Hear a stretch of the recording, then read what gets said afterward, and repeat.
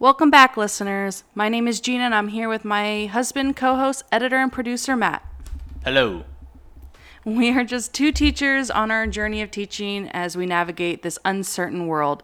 Last week, we talked about virtual learning and the positives and negatives that surrounds it. With this episode, we will be exploring going back to school in person during a pandemic. We will look at what other schools have done so far and kind of brainstorm the future of education and a great action plan.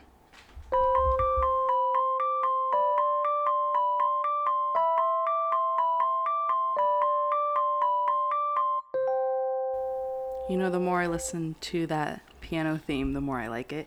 Good. I'm glad because it's fire. It's amazing. So we're here to talk about going back to school in person during a pandemic. And throughout this podcast, we're going to hear some buzzwords such as in-person learning versus online learning, which is also sometimes called remote learning, and virtual learning versus hybrid learning. So it's important to know what these words actually mean, these terms. So Matt, can you explain it to us? So in-person learning is centered on being in person. Online learning is for online, and hybrid is a combination of both of them. It really is kind of more of a political strategy at this point for what the states are trying to accomplish as far as treatment of the virus. And so when we're talking about those different types of things, if a school's going pure online, usually that's because they either have one, a very high caseload, or two, they're following some higher up instructions. So schools are very rarely actually getting a say in this, and teachers are not really getting a say either, in person, online. Whatever structures they're going with aren't really happening for us, so to speak. It's true. It's true. So now that we know these differences, let's talk about the process of going back, what it looks like, what it's currently looking like, and the possible action plans that can come of it from the schools that have already started going back in person. So before we begin again, I want to ask Matt, do you have any fears as a teacher in regards to going back in person? I have to say I'm not really afraid of anything going back. I guess my only real fear, if it could be called that, is more of a worry that there wouldn't be any plan in place to keep anyone safe at all. As in they would just announce tomorrow, we're all going back, and we would be in classrooms with absolutely no safety precautions in place at all. That would be my concern. I think that's the only real worry that I have. As long as there's some level of safety in place, I see that, I'll be protected up to a certain point. There won't really be any concerns at my juncture, but going back completely blind, acting like there doesn't need to be a safety plan is my main concern. That's my fear. I'd have to say that my fear is it's the same, that there's no safety plan, but an added, I'm very afraid that if we go back and there's not a safety plan in place, or the safety plan falls through, that I would get it and give it to like our parents or someone who would, actually, get very, very sick or worse. And that's kind of my biggest fear with the idea of going back. Well, and that's always the concern with the spread of it. I mean, there's no way to know how COVID is going to affect everyone. And there's no way to know whether or not you're going to be carrying it to somebody else. I mean, that's part of the action plan, where if we have no way, like, I know we're going to talk about it later in this podcast, but we have no way of addressing certain issues with students and teachers interacting and getting COVID. There's certain concerns with it as far as keeping the public safe. Mm-hmm. And that's a huge concern. I mean, any time this happens. So what are your expectations going back as a teacher? So what are your safety expectations? So you're saying we go back tomorrow, what do I think needs to happen? Yeah. It would be, okay, well, there's a couple of different things. First of all, I mean, it's pretty clear that there would need to be cleaning and safety procedures regularly. Mm-hmm. I would say if they can't stack the number of employees who are cleaning classrooms and who are keeping the campus clean, it's not worth going back at all. That would be one of my main concerns. The other concerns would be, student safety procedures on and off campus. So there, in my mind, and I know there's no way this would happen, because it goes against so much everything as far as America is concerned. But there would need to be plans in place to say to students, look, you have to limit exposure in other locations besides school. And there's no way that would That's be a near norm. impossible. Yeah, there'd be no way that was a Expectation. norm. But because if you tell that to adults and you say, look, you can come in to work here, but you have to limit exposure elsewhere, I mean, I think that's a valid critique, and I know that some people have heard that from their employers. But you can't say that to children, and you can't say that to families that are enrolled in schools because it's everyone. Well, that, and you have the kids, who are going into families, and the parents are going to work, and it's, that's leaving themselves open to other people, and it's just. I also realize that these are my concerns. I'm talking from the state with the worst cases in America. I mean, I also recognize that there are states out there right now who are working on great going back to school plans and trying to move that forward in ways that we can't right now because our caseloads are so extreme. Well, that's a great segue into looking into some of the plans that schools have already implemented. There are several types of plans, but the main ones are fully going back in person. Then there's hybrid, so they have half in person, half online. And then there's the states that are doing phases, where they'll phase in different parts of a safety plan for going back in person. And then there's the schools that are fully online. Now, to clarify, part of hybrid could also be limiting the number of students on campus, right? Yeah. Going back at any point in time, you only have 10 students in a classroom is also considered hybrid, not in person. Well, correct? no, that's more of a. We'll go into that, but that is more like that can be part of a hybrid plan where they will scatter the kids throughout the week.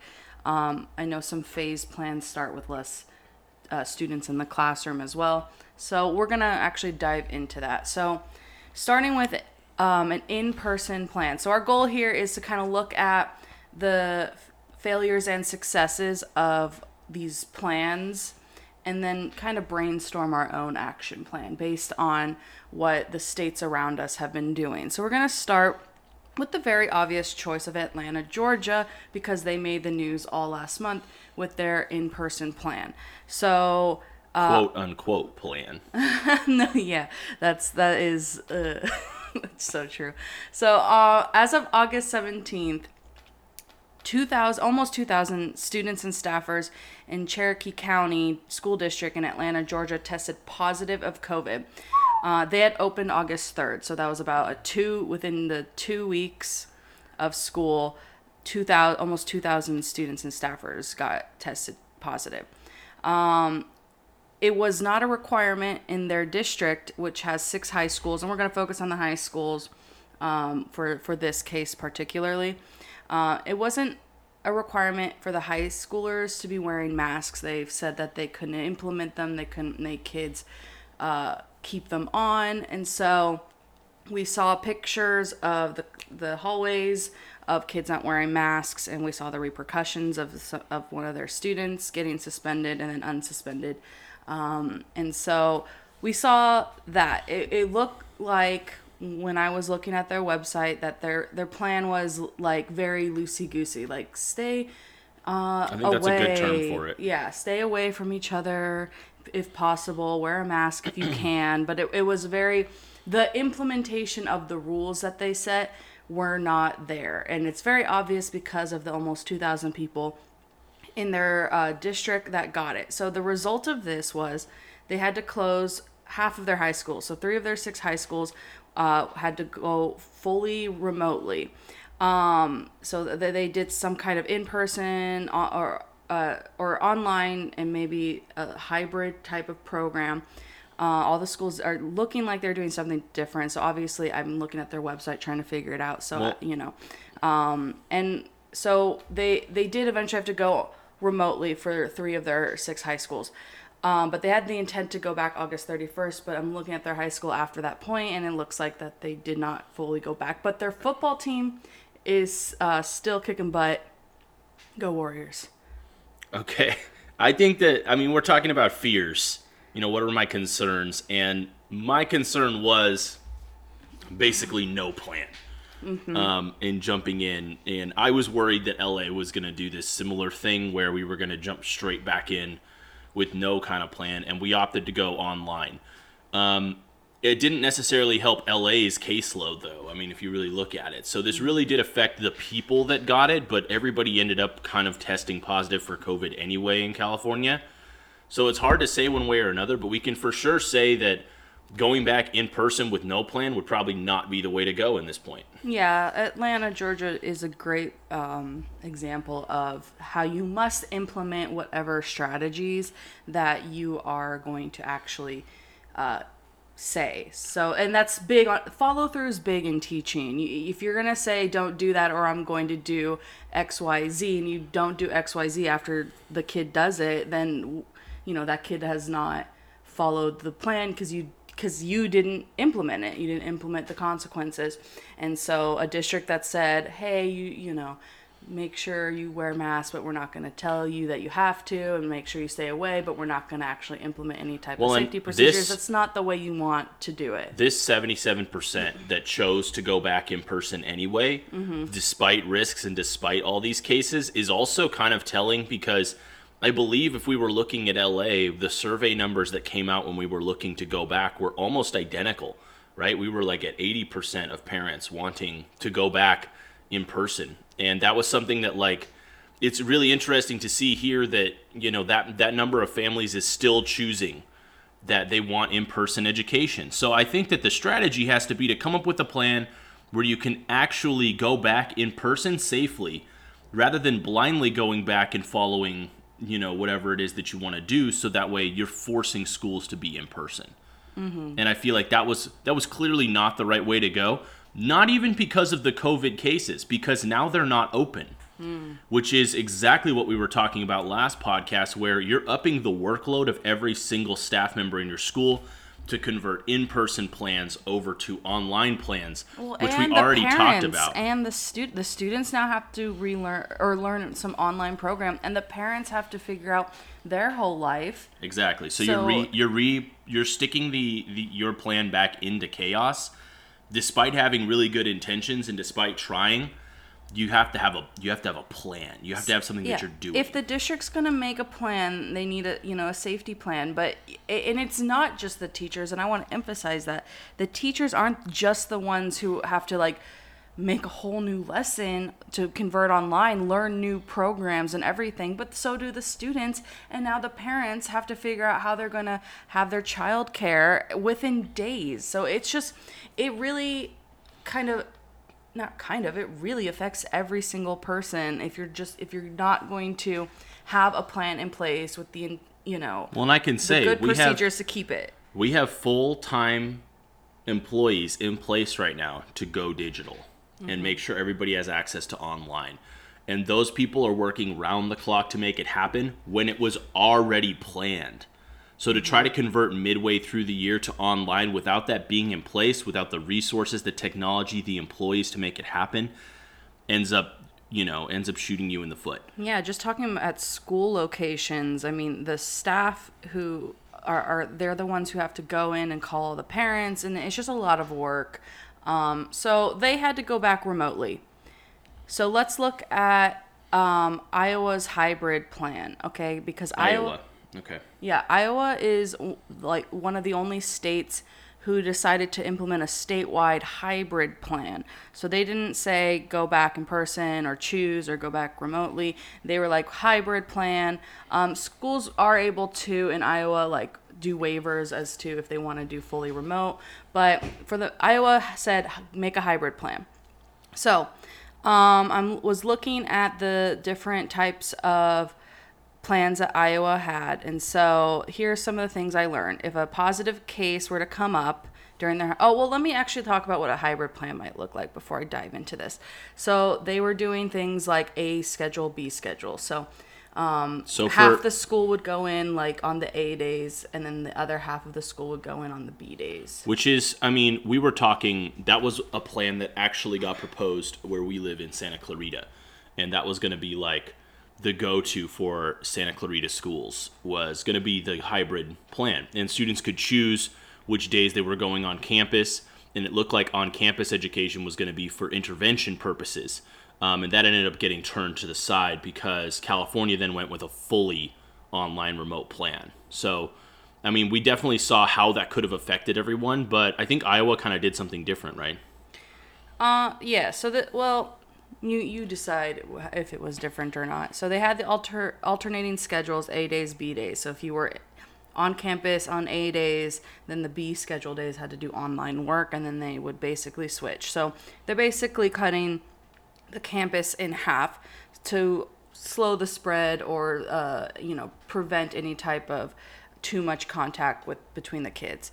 If a positive case case showed up, anyone who meets the criteria of being within that 6 feet of that student who got the case, or the staffer who got the positive case, is to be quarantined for 14 days. So but when diving deeper into that, we have like a HIPAA violation. So we have that idea that no one has to identify that kid or that staffer who got it. So to say people within the 6 feet of that person needs to go into quarantine was hard for them to follow. So they had really rigorous plans in place to keep cases quarantined, but that backfired on them because it's a HIPAA violation to reveal any kind of test results or any information about minors as a school, correct? That and the fact that how are you going to follow a kid around all day to figure out where they're going?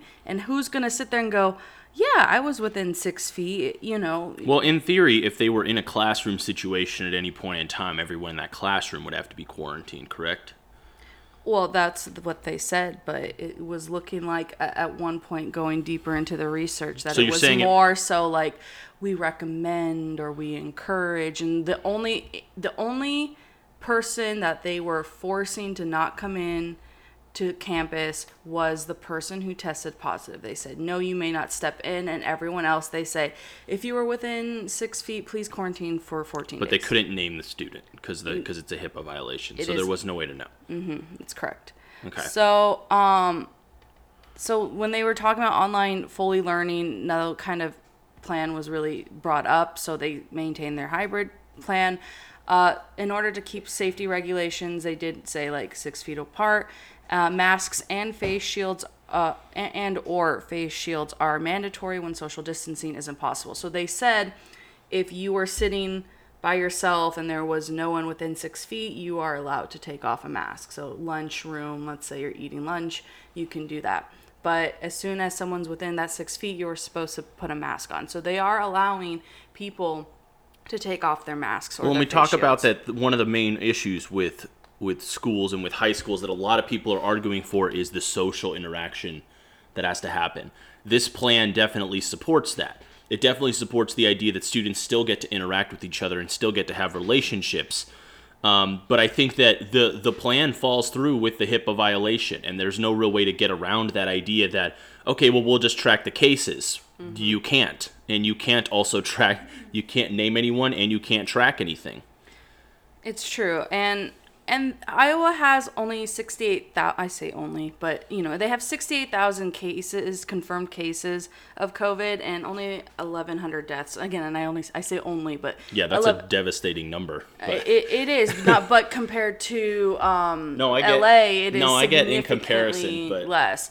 So it was, I guess, understood, like, I get why they decided to do a hybrid plan. It made sense. So the results... As of September 5th, these were the results that came out according to WQAD8, which is an ABC affiliate article, news outlet of Iowa. This is the results of their hybrid program after they were in school for most of August. So school district leaders across Iowa are already seeing the impact of the COVID-19 pandemic as they welcome back students this week. And going across to every single district, they all had spikes. Yes. Yeah. Especially the high schools, and especially the high schools that were doing sports. So you're saying there's a connection clearly between the fact that there are still activities happening on campus at any given time, that they're not tracking the numbers carefully. They can track the numbers in classrooms, but as soon as they go outside, it becomes impossible.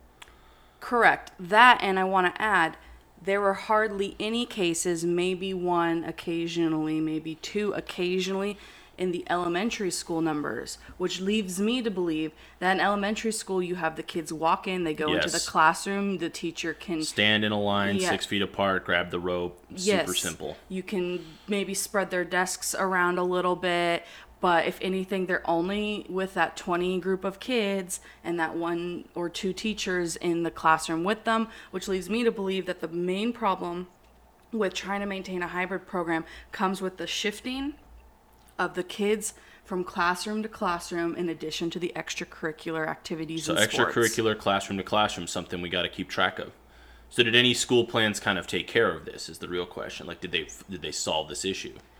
Well, so this was updated the 5th, so this was only a couple days ago. So Oh, I meant like in other states and stuff. Like, can we look? Can we look at other states that solve? Okay, because the HIPAA violation and then the locating to different classrooms and extracurricular activities ended up backfiring on Iowa a little bit, right? So were there other states that kind of had this going for them? Because we're trying to find the best possible strategy for going back to school, right?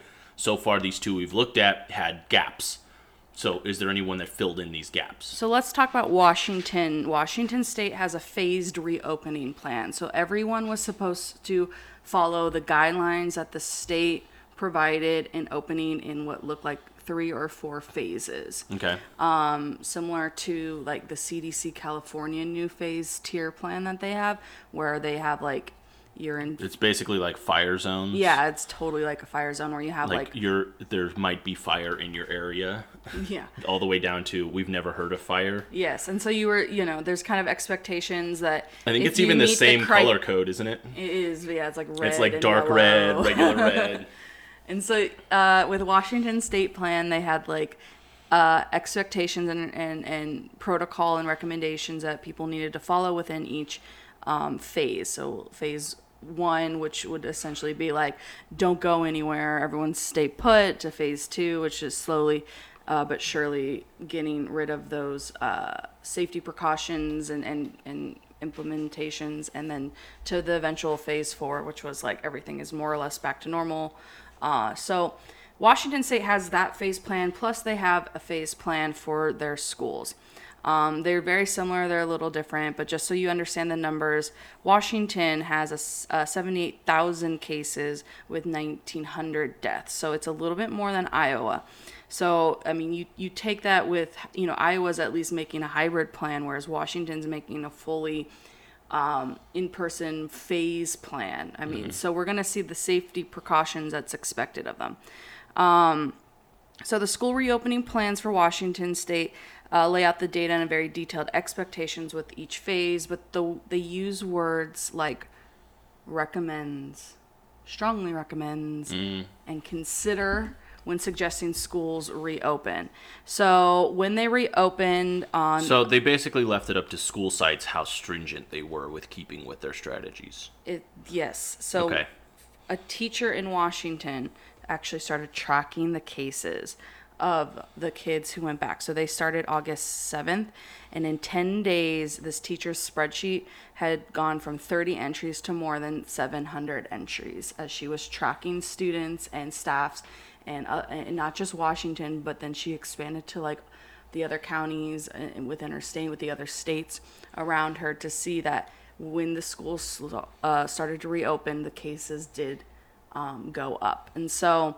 Well, I think that at this point, any reopen plan when there isn't a successful vaccine is going to result in some small level of spikes. It's whether or not the spike in cases is difficult or significant, right? Correct. And I want to kind of go over their plan because it's a really detailed plan of their going back in Washington. The only problem that they were doing was they were saying things like recommends, and which means... Well, I'm already seeing, you have it open in front of me here. I'm already seeing words like, considerations, options, that already kind of puts it in the context of, we're leaving this up to you to make your decision of how seriously you want to take this and how you want to treat it.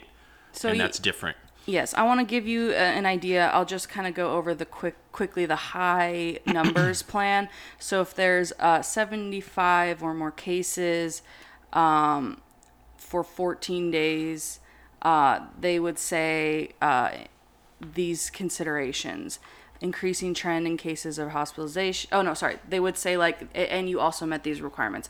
So there's an increase of hospitalization. The tests was positive, was over 5%. Other health and education risks and benefits to children and their families. If all these things happened, they are considered in high risk of that phase. So you're in like that phase 1. Well, and let me just call this out though. This is the required language, more than likely, from a lawyer.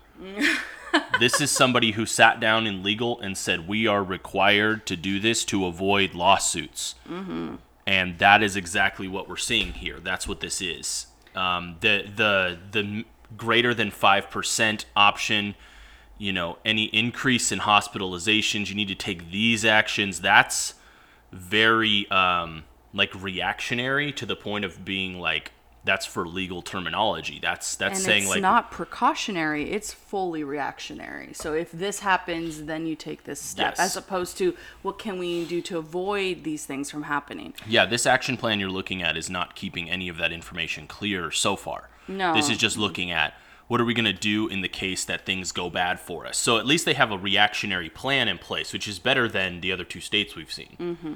And I'll read to you like a little bit of it so you understand that there were it was well thought out. My only problem with it was they kept saying recommends or strongly considers or whatever. So if you're in the higher risk, the education plan was that they strongly recommend distant learning with the option for limited in-person learning in small groups or cohorts of students for the highest needs students, such as students with disabilities, students living in homeless, those farthest from education, justice, and younger learners. And with extracurriculars, they strongly recommended canceling or postponing extracurriculars. Well, and we'll look at. I mean, that's good. But it's saying, and there's a huge asterisk on that section you just read that says staff must work in school at any COVID-19 activity level if the school follow these steps. Which sucks for the teachers. So as long as they're following these steps, then school continues. So it's basically saying they've protected themselves legally to the point where they can't be prosecuted for anything while remaining schools open. So they've satisfied the parents, they've satisfied the students. The one thing they haven't satisfied is the teachers. I'd also be curious where, okay, so they did handle the situation of no more extracurriculars as soon as cases hit a certain level, which is exactly the issue that you had with Iowa's plan, correct? Mm-hmm. Washington took care of it. So that's an interesting way to approach it. I mean, they've taken care of everything. It just also seems risky, given that you follow that up with, then the entries went to 700. Yes.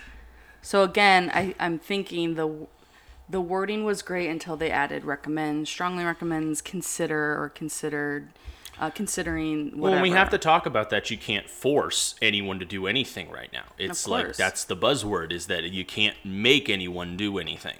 Not in any kind of terms where they'll actually be appreciated, because that's not really the American ideology in facing this thing. Mm-hmm. The American ideology is to say we're going to be brave and handle it. Mm-hmm. And if the answer is just to be brave, then these school districts would have succeeded. Mm-hmm. And where we're seeing failure, we need to be seeing success. So what do we need to do in order to do that? Well, just for reference, one more, we'll just go over quickly the LA remote learning. So LA... we're not in person at all. No, we're totally online. But just so everyone is aware that although our increasing percentage has gone down, so the percentage of the increase per day has gone down from what was about 2% to about 0.5%, give or take at the moment. We're still seeing an increase in cases in LA County, but it has been declining since we've opened. It's just the decline has only been in the increased cases, if that makes sense. So we're still going up. We've almost hit what's the word where we almost hit A plateau plateau, yeah, of cases. but we're still slightly increasing, but the increase has gone down. So that's with remote learning. So now you've seen the fully in person, the hybrid, and the phase plan versus the remote plan, and we see that every single plan does have an increase of numbers in some way, shape, or form. Well, and there haven't been any cases involving LA schools online. Like, that's just a fact, because no one's there. There have been there's been no cases of schools. anyone on campuses getting sick. There's no cases of anybody, interacting, because all the interaction is at zero. Mm-hmm. But this does not satisfy the going back to school that so many parents are calling for. Mm-hmm. It's the fact that everybody wants us back in classrooms. So we have to figure out how to do that in a way that's safe, right? Yeah. So let's talk about, based on these different structures that we've seen, let's come up with an action plan. So what do you think we need to do to get back into classroom? And then I want to propose a question that we'll probably answer a little later. What do you think the future of the in classroom learning looks like now that we've done online? So I'm going to save that, ponder that, listeners, as we go over, aka also Matt, as we go over what a good action plan might look like. Okay, so, action plans need to start off, first of all, with, unfortunately, the conversation of what's the acceptable case spike. Mm-hmm. If we don't have a vaccine, we're going to be seeing a spike. So we have to limit the numbers. That's the main goal, right? So in limiting numbers, there needs to be some specific criteria in place for allowing anybody on campus at all, right? And being able to meet those requirements is fairly extreme. Mm-hmm. Everybody, I think, in my mind, if you're coming onto a school campus, you got to wear a mask, which is now, unfortunately, kind of a somewhat political reaction. Yeah, but I think it has to happen. It has to be a requirement for students on campus, mostly because there's no way to know where the student's been. That, and I don't think it should be that big of a deal because we implement uniforms, especially in the middle schools. Yes. So you could say it's part of the dress code or part of the uniform code to have a mask. So I think, yes, it's a political statement, but it can totally be done, and I think it could totally be done in like a legal manner. Of course. I think that getting around, okay, so let's say a student comes on campus with COVID and is able to talk to people. We have the obvious HIPAA violation that creates an issue for us, as in you can't inform anybody where that person's been. You can't let any students that are connected to that person know about it. You, theoretically, even if the family knows, you can't let other families know that they need to be careful and need to watch what's happening and watch for this case spike to happen. And we've seen this before. If there's a lice outbreak or if there's a chickenpox outbreak, they send home letters saying someone may have the lice or the chickenpox, and so you may have been exposed. So we already see that that's the workaround that we get. So I'm imagining notices would go home left and right saying a student may have had the COVID, so you may need to quarantine. Yeah. And I mean, obviously calling for any kind of HIPAA exemption right now is not doable. So I think that the plan that is in place is going to deal with three fronts. Okay. This is kind of where it's going to be. One is going to be the home front. Okay. There's going to have to be communication to families about exactly what is going to be the requirement and expectations for the student when they come on campus. And communicating the expectations clearly to parents, and then communicating the expectations of, while you're at home, there's some level of responsibility to your peers at school that you're not going to go, to a 500-person pool party. That's going to be something that we have to talk about. That this can't be that has to be the mentality. And while that might not be fair, there has to be communication on the home front. That's the first level of it. Because if everybody at home is being safe when they come to campus, it's going to be safe. Right? Well, yeah. But that has to be the first level of communication. And that's going to have to start, that might be the hardest in my level. mind, 2 weeks before we even think of going back. Yeah. You have to start communicating that 2 weeks before we go back, so that parents have 2 weeks of information going in. Now, in my mind, here's the first step. The first step is to start off with intervention. Because if we're already on an online plan right now, you have to move to intervention steps first. So one day of the week would be for intervention classes on campus only for 2 types of students. What do you mean by intervention? Intervention would mean that, one, the student has not appeared in an online class yet. If that student has not showed up because online is not working for them and they're that type of student, or maybe they're having to take care of siblings, they're having to take care of parents, they're that student that can't, they can come on campus for intervention classes once a week, which means that we're limiting probably the campus to about 3 to 4% if the population numbers are going on right now. We'll have about 3 to 4% of students on campus receiving intervention help. So you're saying your first phase of an action plan would be if a kid is not showing up at all or can't do online work, then the teachers come in on campus and the kids come in who are in this intervention status. Yes.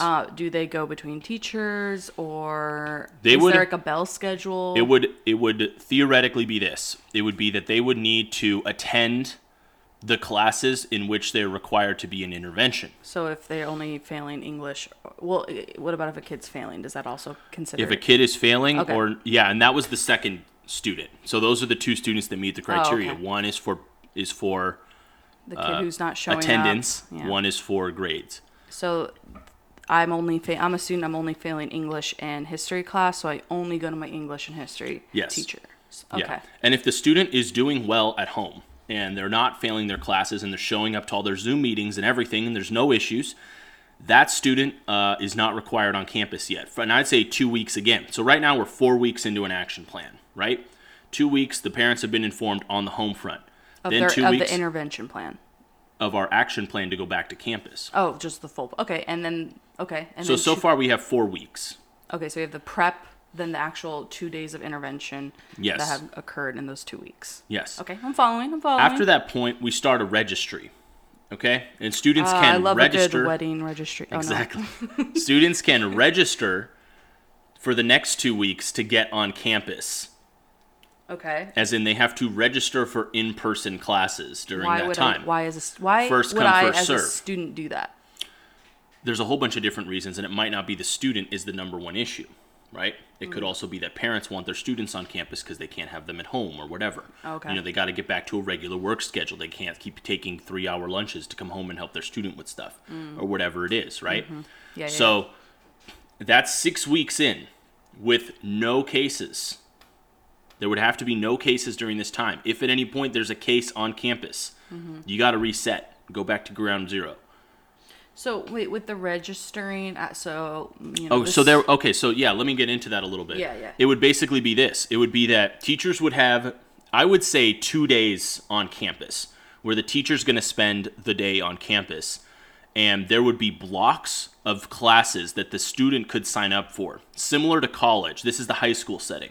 And I'll go into what I think for middle school and elementary in a second. You can let me know what you think. Okay. The high school setting would be that the teachers just have days where they're registered to be on campus with limited class numbers, which means students have to particularly sign up for on-campus classes during those 2 days. First come, first serve. First come, first serve. That's what it is, because we can't. As far as I've seen, no school district can do 15.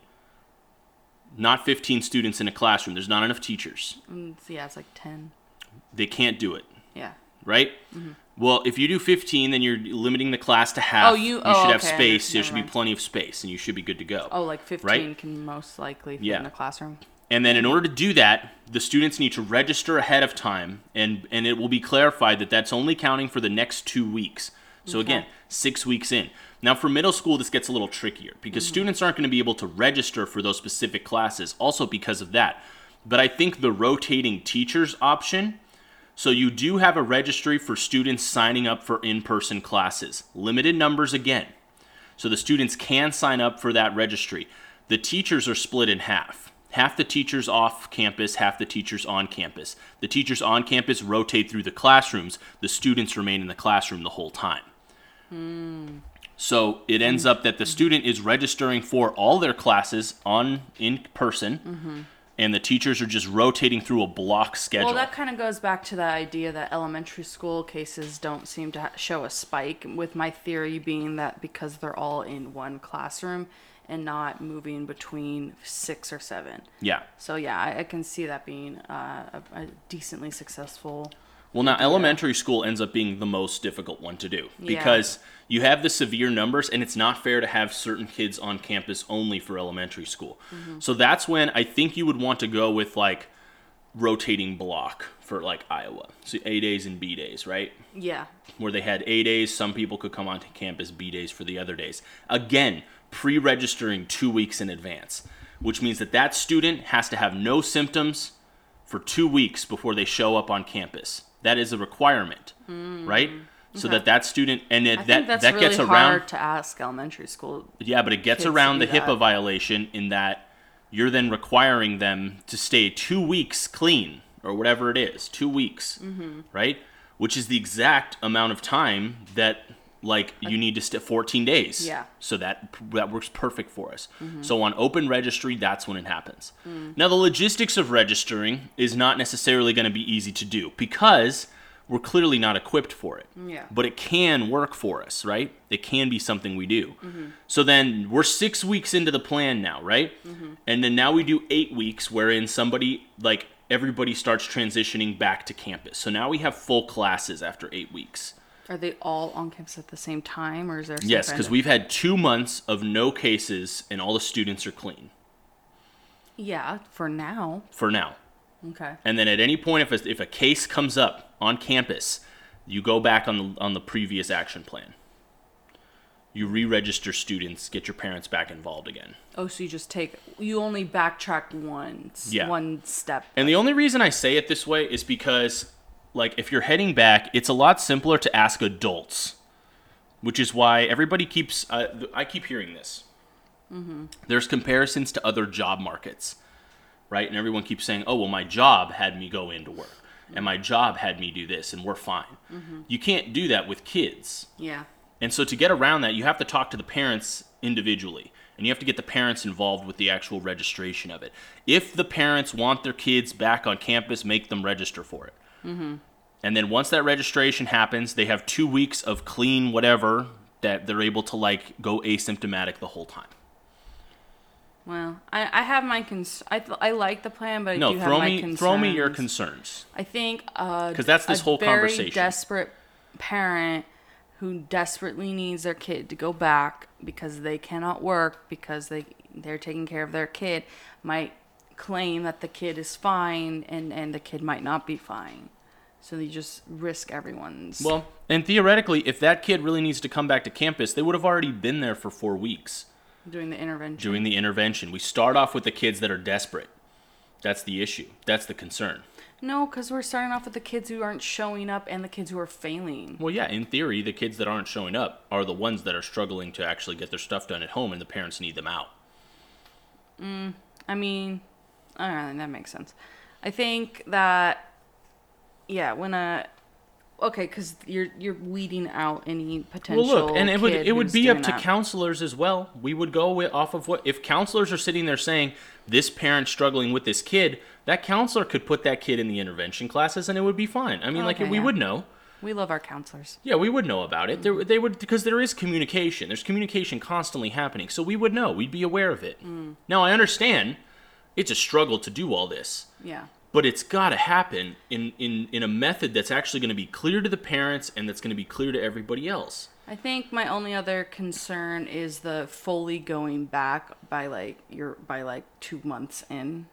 Right? That was like the 8 weeks. 2 months? Yeah, it would be about 8 weeks before we see everybody back on campus. Once everyone's on campus, I think even if you're only going back one step, that's so much work for parents, teachers, and students. I think it's such a risk. I'm saying, not just I for understand the health, the risk, but for the but I'm amount also of work. saying if everybody wants to go back and do it the right way, this avoids all the issues in my mind. It's a good plan. I think, I'd love to see it actually happen in place. So anyone listening who has that kind of power. Look, and as far as implementation goes, I'm only trying to go off of the idea that, of satisfying as many parties as possible. And of course people will be upset with the idea of all having to wear masks on campus. Of course people will be upset with the idea of, 2 weeks without any kind of symptoms or whatever. But this is what's proven to work. It's what's proven will get you back and not force you to reclose your campus. That's what everyone wants to avoid, is you going back and then having to cut back again and close again, which is a disaster for teachers. This is the worst possible thing we could do, is go back and then go back to online when you already have all your plans and all your stuff done. It's a nightmare. It is. So, a couple things before we close out here. We talked about our possible action plan, patent pending, invest now. Just kidding. All right, so let's talk about the future of in-class learning now, and let's talk about some positives. We'll do it real quick. So okay. Positives are, I think that everybody wants a vaccine now. I think we want it bad. And we've already wanted it. Everybody's wanted it. I think with not being able to have schools come back was big. I think that as far as going back, I don't see that there's any point in time where, okay, first of all, I do think there's going to be huge changes in the type of registration that are happening for schools. So as in public school choice, you normally have to go to the school in your district. Or in your area, within your parameters. If we're remaining online partially, that starts to kind of go out the window. Because let's say you only have to commute in with your student a couple times a week to a school, and the rest can be done online. In theory, all of a sudden that goes out the window. I think, for the future of education, now that creativity that teachers can have, that they always want to do something really creative and interesting that looks really nice. Now I think there's going to be more support for that, because if you're going to have this idea that students can now maybe choose online platforms for schools out of their area, then you can say, look what we do at our school. Look at you're going to really spark some creativity from your teachers, and because a lot of teachers come into the teaching profession with degrees that aren't just like math, history, science, English.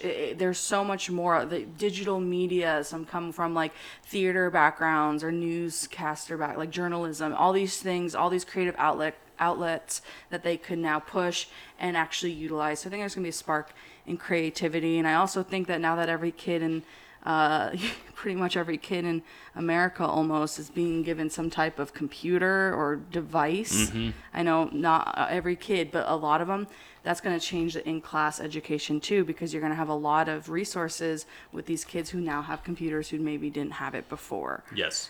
So we'll see if that maintains. We'll see if it maintains with that. That's my main concern, is that districts would try to push back and get us to go exactly back the way we have been before, not learning from any of this. That would be a huge bummer for me, because obviously we want to see the best possible solution moving forward. And there has been some really good stuff coming out of online education. So I want to end with one more thing before we do our first let's do Teacher of the Week. Before we do the Teacher of the Week real quick, I just want everyone out there to know that I've been speaking with my, some administrators that I know, and them popping in and out of classrooms, and based on my own teaching and Matt's own teaching, we have to say that there has been some creativity and great learning going on. Teachers are giving resources to kids in some way, shape, or form. They're coming up with really creative solutions. They're even going through curriculum way quicker, because that distraction level of being in person is gone now. So I just feel like kids are learning. They really, really are. And so I'm really happy, and I want to end with that. If a student wants to learn, they will learn. And the students who want to learn are learning. Yeah.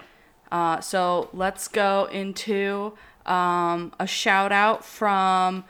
Teacher of the Week. I'm gonna keep yelling it every time. Okay. All right. Before we have a special request from at BVB on Instagram, who wants to shout out her favorite teacher from 6th grade, Mrs. Bailey. That woman changed my life by constantly encouraging me as a student and a young woman. Okay, so Teacher of the Week this week. I really want to shout out. There's a group of about 4 to 5 teachers who created a whole bunch of lessons for LAUSD's. Not really intervention, I guess would be the word, but advisory classes that are all based around self-betterment and self-improvement, And that's which social, by far emotional. can be the worst lessons to do with students if they're cheesy and terrible, and kids normally, roll their eyes and frown at them. These are amazing lessons, and they have done an incredible job with them. So I just wanted to shout out the LAUSD teachers who have put that together for us. You guys did an amazing job. Thank you. Yeah, thank you, and thank you for being our first teachers of the week for those who can't do podcasts. Exactly. I want to give a quick shout out to those who downloaded our podcast in California, Ohio, Texas, Florida. We see you guys. Thanks a lot. I had one person in Alaska. You guys are awesome. We appreciate you, listeners. Give us a shout out on social media. If you want to nominate a teacher or educator who went above and beyond this week, please follow us on Twitter at TWCD_podcast, Instagram at Those Who Can't Do Podcast, Facebook at Those Who Can't Do Podcast, and email us at thosewhocan'tdopodcast@gmail.com to nominate an extraordinary teacher or educator. Be sure to tell us their name, where they're from, and what they did this week that went above and beyond. All right. So that's the end of the episode. We'll be going Mondays at 8 a.m. from here on out. Tune in next Monday at 8 a.m. for another episode. We're going to be talking about the 5-year teacher burnout. What is it, and why are teachers leaving the teaching field in droves as soon as they start? We got to talk about it, guys. So we are Gina and Matt. Thank you so much for listening, and we will see you next week.